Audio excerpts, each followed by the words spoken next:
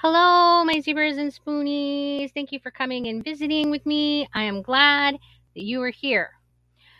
Well, last week I really haven't had the spoons to do anything really extra. So I've decided to try to do an update to talk a little bit about why the spoons have been scarce.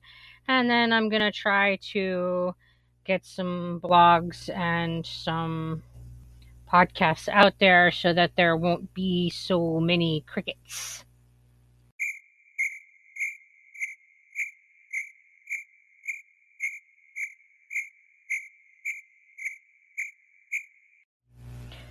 For those of you who don't already know, I work as a traveler nurse, and my current assignment is that I am working on a medical surgical unit. It's a fairly small hospital. It's not really big. We have a census of 22 patients if we're full, and we're always full because of COVID. Lately, things have been a lot more demanding because of COVID. The ICU has been completely full, and the cardiopulmonary unit has been converted over to a ICU unit to deal with the COVID patients. So that means that my unit that I've been working on has been getting a lot of patients that would have either been going to the cardiopulmonary unit or going to the step down or even into the ICU. So there's just been a lot more acuity, and with that, there's been a lot more stress. Um, yeah. There's just not enough of us to deal with all the patients that we're getting. So we're also getting a higher patient ratio pretty consistently. When I first started in this position, I was generally only getting 4 patients on the regular, and now I am pretty consistently getting 5. And there is discussion that we are going to start having to take 6 patients on the regular. And all of this is because of COVID and the effect that it's having on the medical system. And it's a lot. It's just been so much. I can't really express enough to everyone how much the COVID pandemic has shifted the way that we're providing healthcare in this country and how much demand that it's putting on the healthcare staff, even if that staff isn't directly taking care of COVID patients, because generally I don't. Once in a while, I get floated to the cardiopulmonary unit and I do take care of COVID patients, but for the most part, I don't get a patient with COVID, but I'm still being greatly affected by the increasing numbers of COVID cases that we're seeing in this state.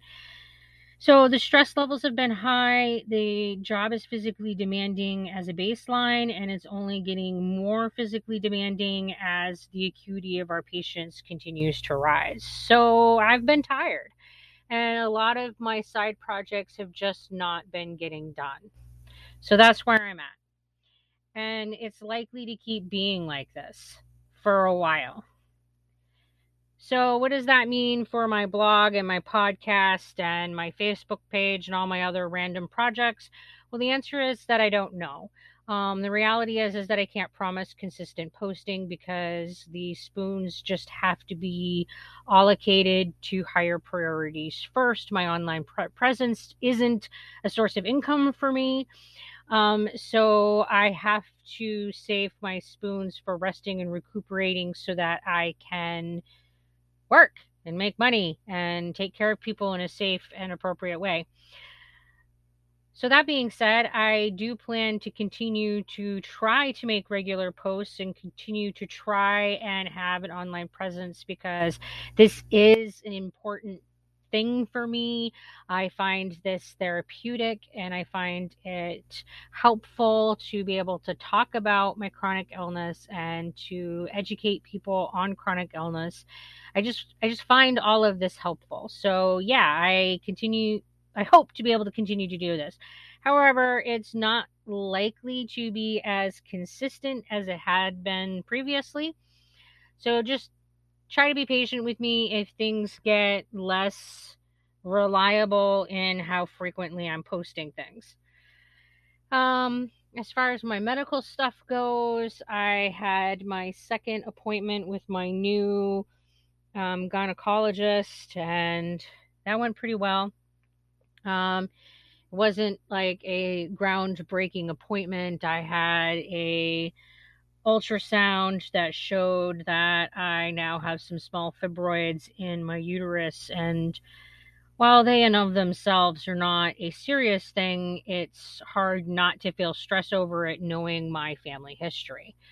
So my mom and her sisters have had to have their uteruses removed because all of them have ended up with these huge fibroids that ruptured through the uterine wall and caused them a great deal of agony and problems. So can't help but say, oh, great. Now I have fibroids, and they're likely to just call me grief. So yeah, I just wish that I could get rid of my uterus now and just be done with it, because really it's just causing me problems. It's causing me pain. It's likely to continue to be causing me problems and pain. Those problems are likely to get worse.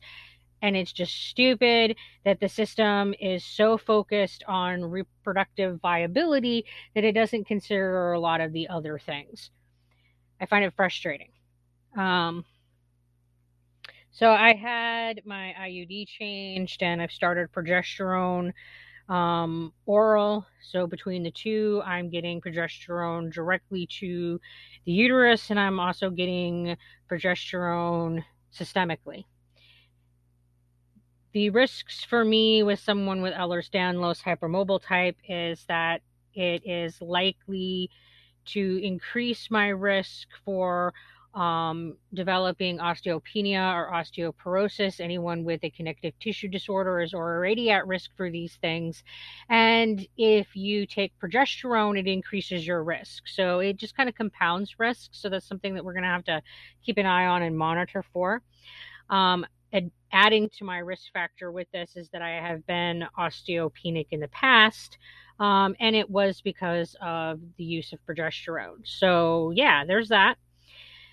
So I'm not super excited about this course of treatment, but my options have been pretty limited since nobody's going to be all hoot raw, let's take out your uterus right out of the gate. Yeah, the other risk factor that comes with progesterone is that progesterone will make your joints more flexible, more lax, which makes it so that I'm more likely to have subluxations and dislocations. In my case, I feel like that risk is pretty well mitigated by the fact that I am getting into the stiffening phase of Ehlers-Danlos hypermobile type.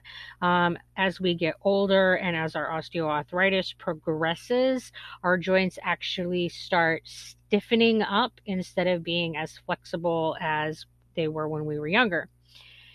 I'm still more flexible than the average person, but I am definitely not as flexible as I was when I was 20. So yeah, I'm at a point where I'm feeling kind of stressed out about how all of this is going to progress, but all I can do is wait and see. Just like it is with everything that is surrounding the world of healthcare and balancing your symptoms and trying to be functional without, ending up with too many nasty side effects that just cause more problems to deal with. Yeah. So I hope that all of you are well. And again, thank you for coming and hanging out with me. Again, I'm sorry that I've been quiet lately. I do plan on continuing with my online presence, but please be patient with me in the future. And until we, get to hang out again, take care of yourselves and stay healthy. Bye.